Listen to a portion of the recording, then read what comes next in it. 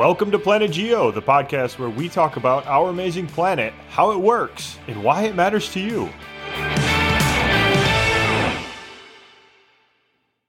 Hey, Chris. Jesse Rymank, how you doing? I'm doing well. You good to go? I'm on vacation. You're on vacation. That's right. You know what? I'm going to take a sip of beer because you said that. And I'm actually going to hit the mute button too. Yeah, click around. Perfect.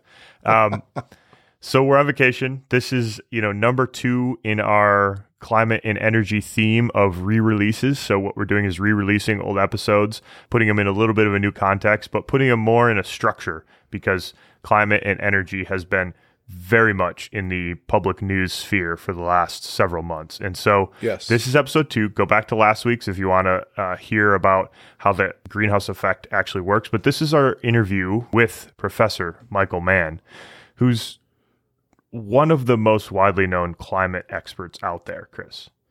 Yeah, this was a fun interview. We took a lot of time to get ready for this interview. I was nervous. This was one of the more labor-intensive things that we've done. When you're talking to somebody like Mike, who's exceptionally well-versed and an unbelievable science communicator, you got to come prepared. You don't show up to the meeting unprepared. Yeah, and he was also getting pulled in a lot of different directions because his book had just come out, The New Climate War. That's right. Great book. Amazing read. Yes. Super interesting. Yes. He's got a bunch of books that are very, very good. All of them very good. But The New Climate War is a great one. Yeah. In this interview, one of the main points that he made is, in light of all that's going on right now, and as you said, climate's in the news all the time right now. And we're not, with this whole COP26 conference, we're not going to meet some of the, I don't know. What do you say? Yeah, I think one of the takeaways was we're not on track to meet any of the previous climate agreements that were made. Paris 2015, I think it was. On all those, we're off track as a human society. So we need to get back on track. And so there, yeah, Chris, what was his main point? The point about that was that there is urgency to this situation, but there's also agency. And he spent a lot of time talking about that in this upcoming interview. It's just such a great phrase. I mean, I love that. I can't stop thinking about that phrase. It's so great. It's like, inspiring and invigorating and like also, motivating. That's a great phrase. Amazing turn of phrase. Yeah. Yep. So, all right. Well, with that, you go, Chris. Okay. Let's get into the interview. Dr. Michael Mann. Coming at you. Okay. And Professor Michael Mann, welcome to Planet Geo. Thanks for joining us here. Thanks. It's great to be with you guys. Yeah, we're very excited about this conversation. Chris and I, we've been talking about this for a long time. A long time, yes, we have. And it's great. We're really excited to chat to you about this. So, Chris, let's take it away, man. Okay, Dr. Mann, can we get started with this? I'd like to ask you, like on a personal level, was there a moment when you fell in love with the geosciences or climate science? Was there like an aha moment for you? Yeah, it's a great question. I fell in love with science very early on, from the earliest days that I can remember. And so I was always intrigued about sort of the natural world and understanding it. And that's what led me sort of down a path of math and science and, double majored at UC Berkeley in applied math and physics. Went off to graduate school, Yale University, to do theoretical physics. And that's sort of where I did have, I suppose you could call it an aha moment. You would either view it as, me finding my way or losing, my direction, depending on what side of the fence you're on. I was in physics, doing research in physics, and I just wasn't excited about the problems that I was being given to work on. And so I literally opened up the catalog. This is after I had passed all of my exams. I was what they call all but dissertation in physics at Yale University. And I had this sort of crisis of scientific or intellectual identity, I suppose you could say. Opened up the catalog of science and applied science at Yale University, started flipping through the pages to see what else was going on campus.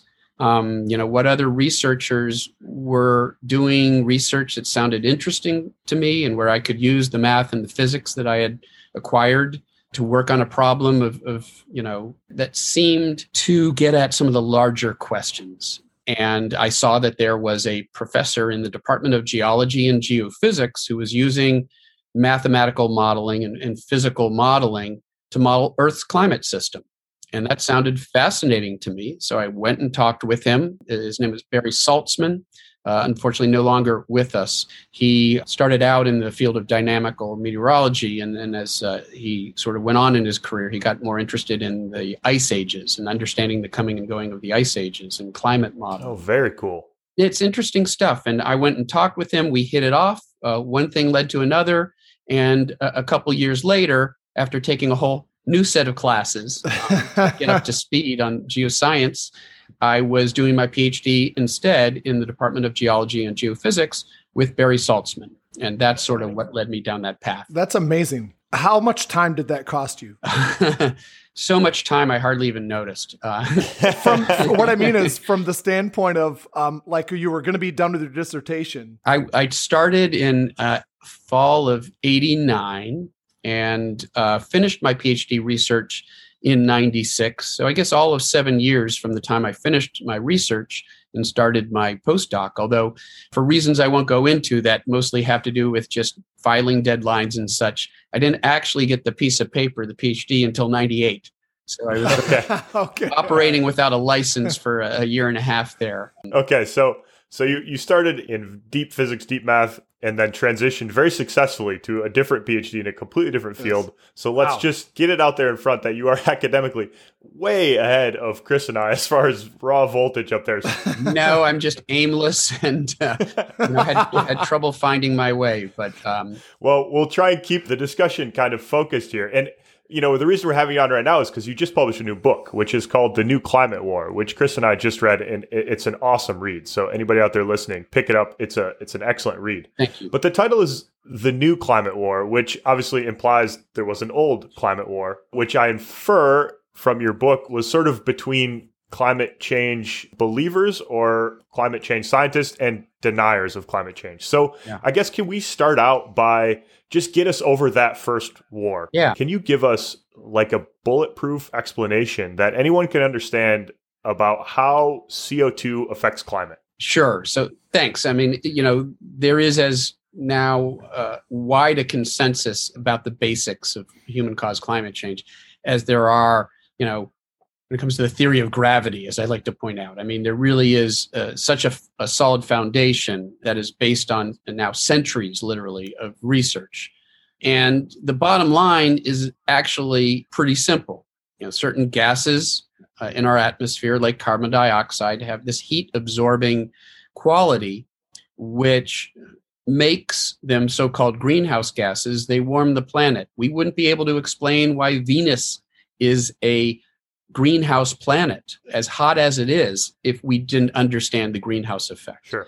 We wouldn't be able to explain why Mars is a frozen planet without our understanding of the greenhouse effect. So we wouldn't be able to explain the climates of other planets in our solar system if this weren't true. I mean, so it's really basic physics that says that certain gases in our atmosphere, like carbon dioxide, have this warming capacity. They keep they absorb some of the heat that's trying to escape from Earth, and they send it back down.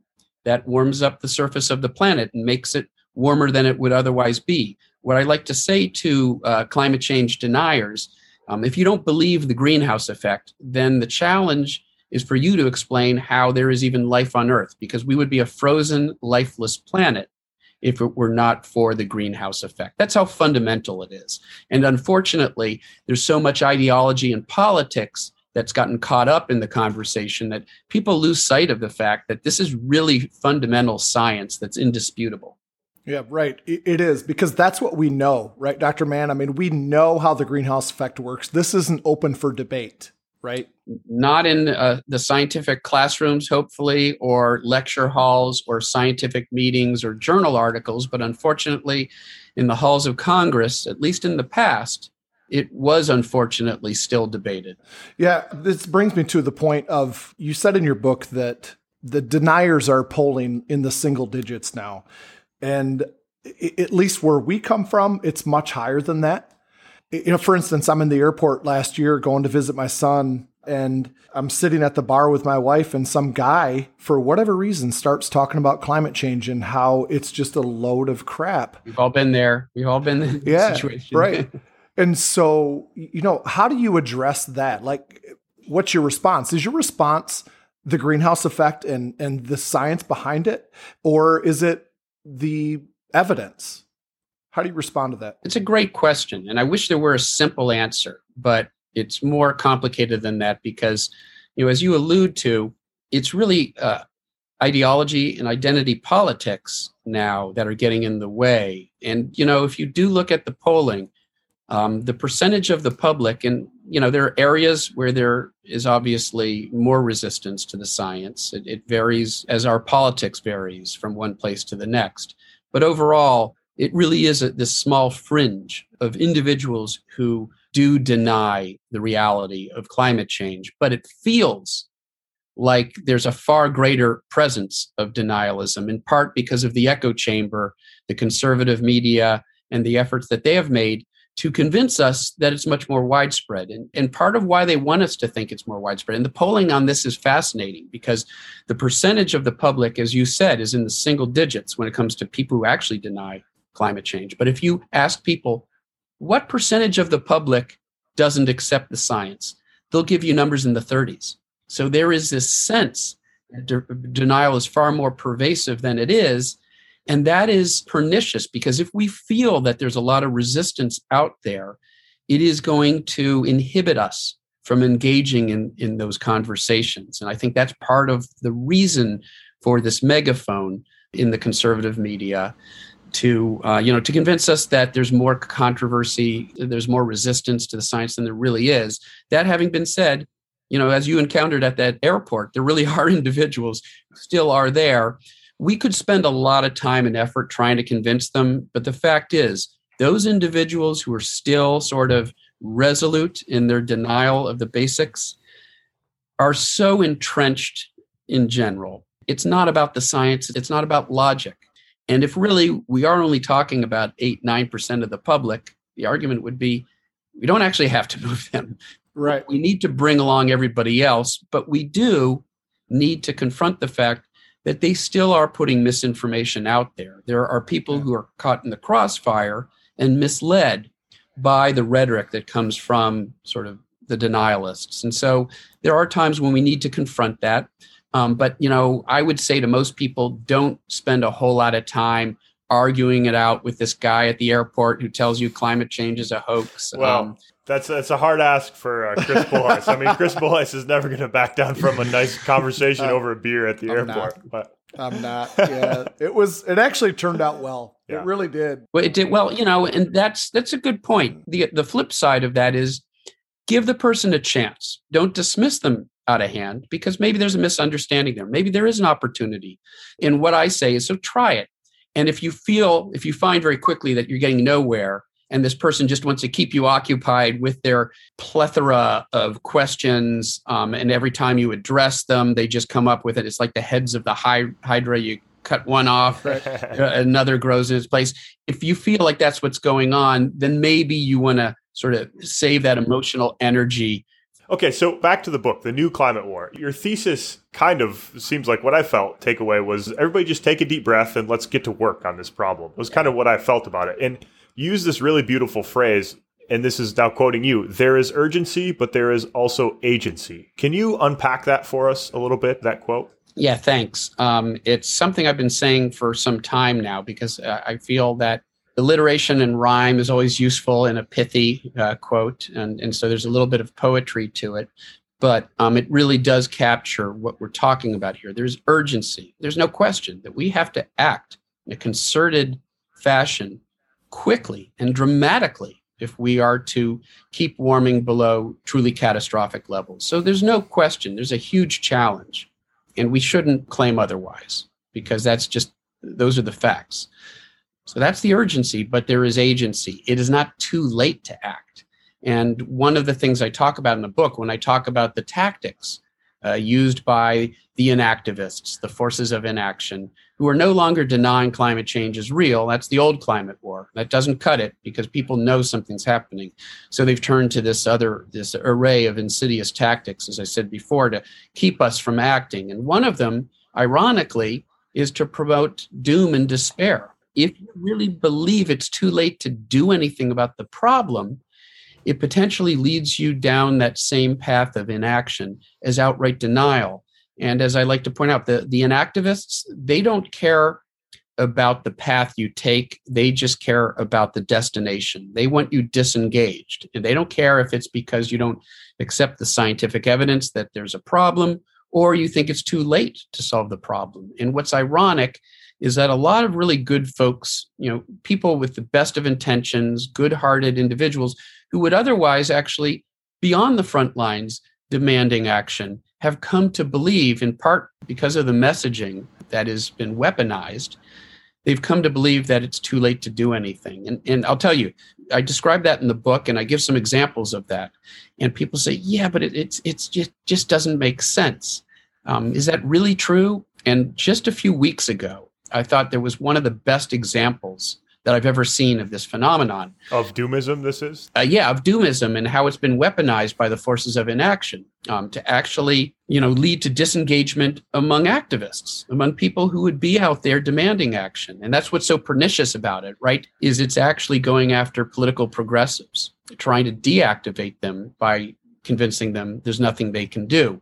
There was an op-ed in the Washington Post about a month ago by Mitch Daniels. You may recognize the name. He was the former governor of Indiana. Yeah, sure. Conservative Republican, has in the past denied the science of climate change.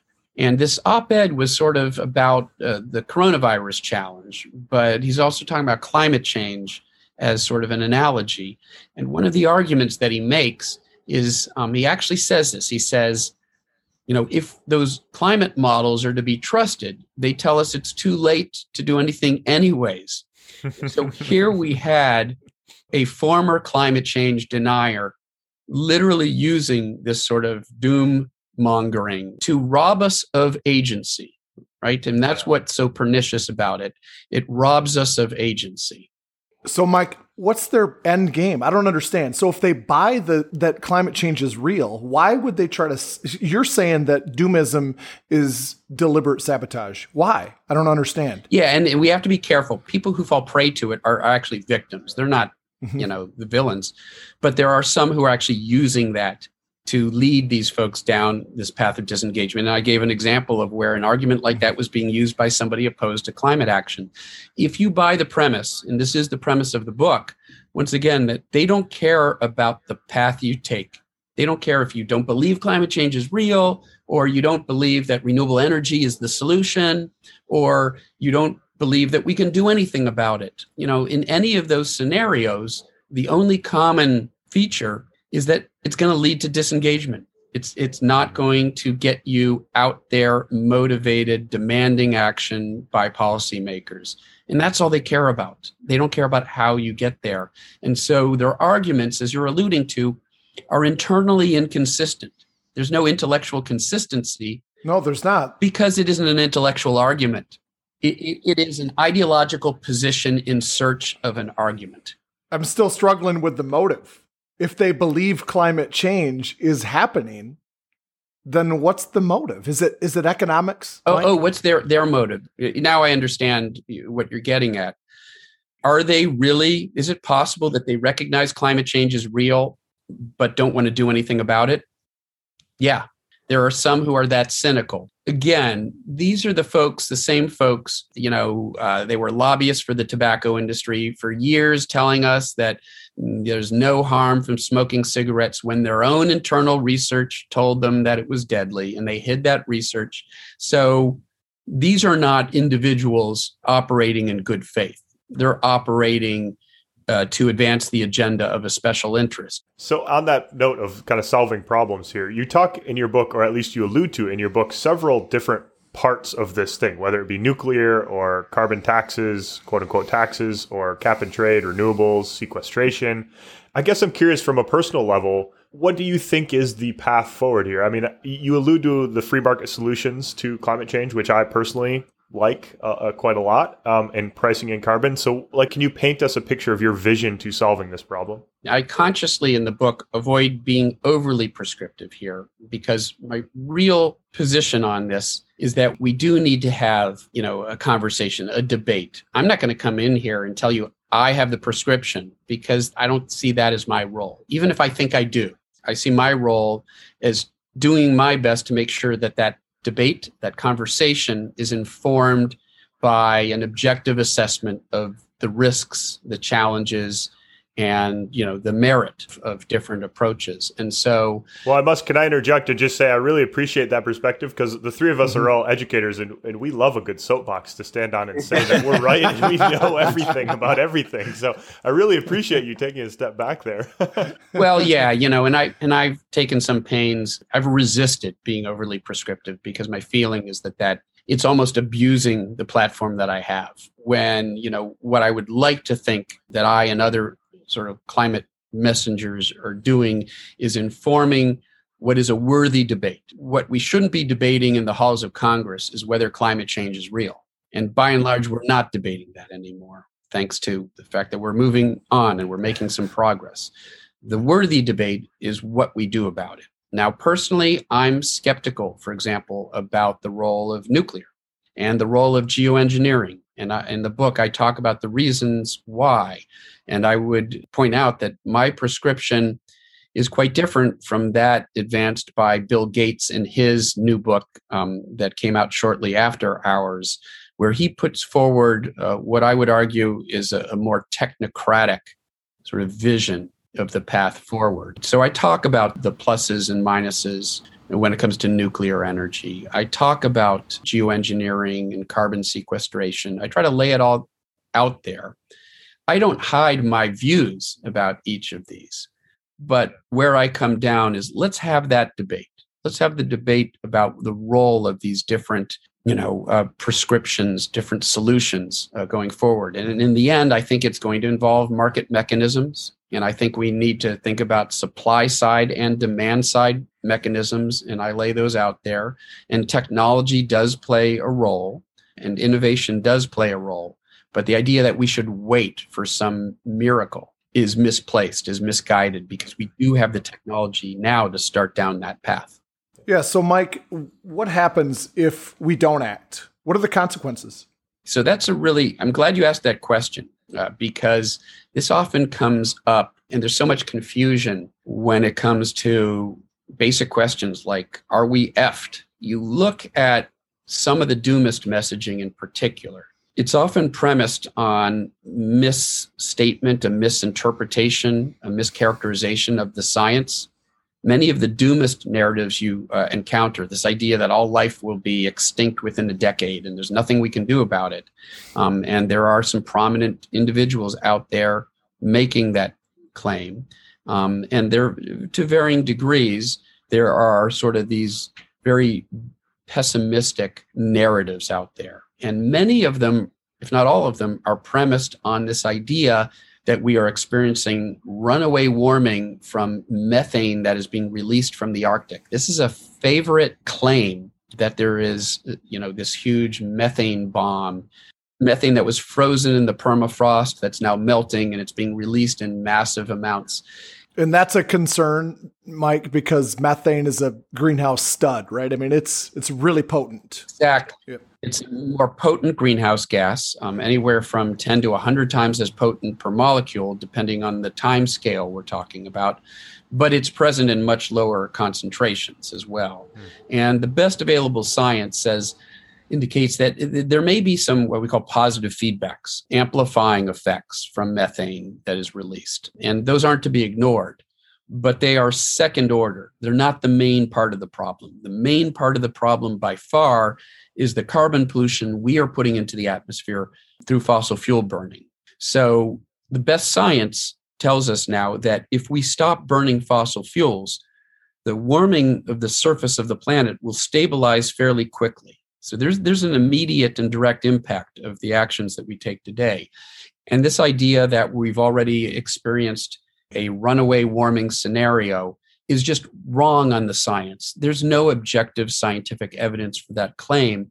And yet it underpins most of those doomist narratives that you encounter. When you actually follow it back, you'll find that they're justifying these sort of doomist outlooks based on a scenario that is not consistent with what the science has to say. And that's why I find it so problematic. It would be one thing if the science really did say it was too late to do anything to stop runaway warming. If the science said that, scientists would be telling you that.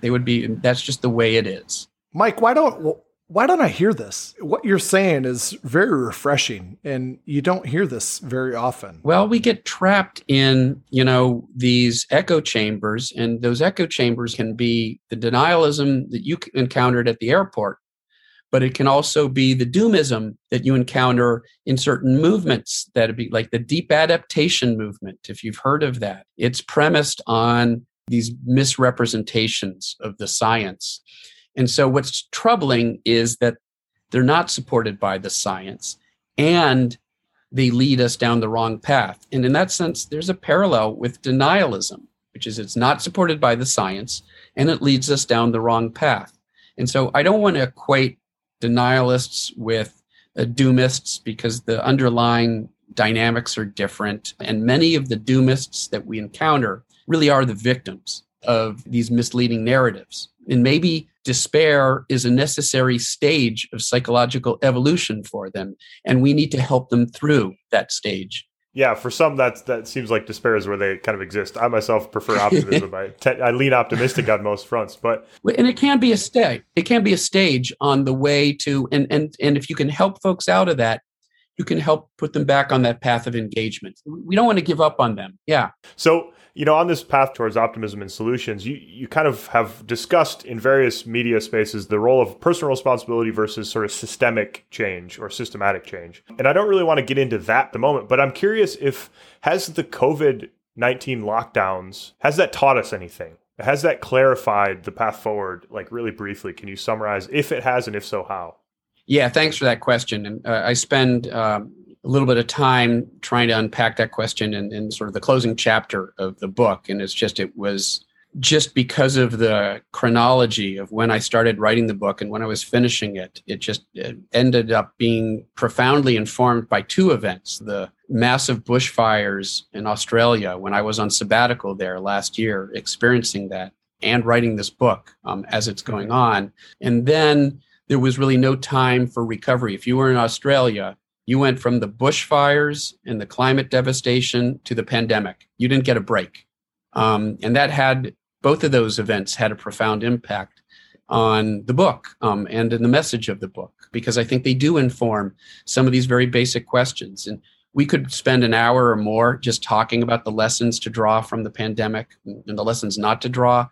But I think some of them are pretty obvious, right? The pandemic has taught us some lessons about our fragility, the fragility of this massive infrastructure that we've developed to support 8 billion people on this planet with finite food and water and space. And a single, a microscopic organism can turn all that upside down. Yeah, crazy. And so I think it really gives us a sense of vulnerability, how vulnerable we are, how vulnerable our infrastructure is. I think it's led to maybe the opportunity to start to ask some deeper questions about how we live sustainably on this planet. Because there is actually an argument that these pandemics may be a manifestation of the detrimental impact that we are having on our environment, forcing sort of exotic organisms out of their, the rainforests that they used to live in, and they're more likely to come into contact with human beings and spread these novel diseases. Right. There are lessons about the dangers of anti-science, of ignoring what science has to say. And we could measure the toll, in this case, with the pandemic, in hundreds of thousands of human lives that were lost, that didn't need to be lost if we had listened to what public health scientists were saying early on. But there was an ideologically motivated opposition to what the scientists were telling us. And so it was this amazing microcosm. It was like the climate crisis, but it played out not over decades, but over months. And that allowed us to really see and understand the dangers of anti-science, the deadliness of anti-science. I hope that's a message that we take to heart. I think it is a message that we're taking to heart. Do you think, Mike, that this mentality that's happened during this pandemic has hurt climate science? We don't know yet. We don't know ultimately what lessons we are going to draw. There are the forces of in action, that are working hard. They've tried to use this as an opportunity to double down.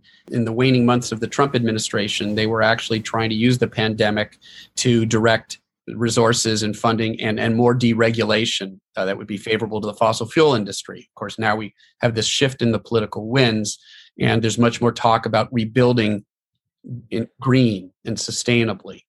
So I am more optimistic now that we are taking the right lessons than I was under the current administration. If Trump had been successful in getting a second term, I honestly don't know. I even said during the election that it could be game over for the climate, a second term of Trump, just because of the profound implications it would have, not just for the United States, but global diplomacy about the climate crisis. And we've seen how impactful a positive shift in political winds, which I anticipated in the book. You've read the book, you know that this is sort of where I thought we would be, because, there was a sense that the political winds were shifting favorably. And we didn't know exactly where the Congress was going to be. And we sort of squeaked by with a 50-50 Senate that can actually bring climate legislation to the floor. So, Mike, this has been such a fun conversation, and the book is great, but we kind of always end our interviews with this question, which is, what has been your best day as a geoscientist? / climate scientist. / climate scientist, yes, of course. I would say it's a tough choice. The election of Joe Biden and those 2 Senate races in Georgia, because they really did make the difference when you look at sort of the global picture here and where we are, and whether the United States, the world's historical greatest carbon emitter, was willing to lead or not. If that had gone the other way, we probably wouldn't be in a position to meet this crisis. And now we are. And so I'd like to say it had something to do with, the last time I got an article published in Nature or Science, or my election to the Academy, any of these other things. But no, because, while science is what got me into this, I'm now I'm all in when it comes to the larger socio-political challenge that we face. And to me, the best day that I can remember was the day when I became convinced that we really have a fighting chance. And that was when we did elect a climate champion, Joe Biden, as president, and followed that up by giving the Senate to Democrats who will be able to bring climate legislation to the floor for a vote over the next couple of years. Wow. Okay, there we go. That's good stuff. A lot better stuff than my best days. But thanks, Mike. This has been such a pleasure. We really appreciate you coming on Planet Geo, and it's been great to talk to you. We could have continued it for hours, I'm sure. But I really awesome. enjoyed the conversation, guys. Happy to come back and do it again sometime. Appreciate it. Thank you.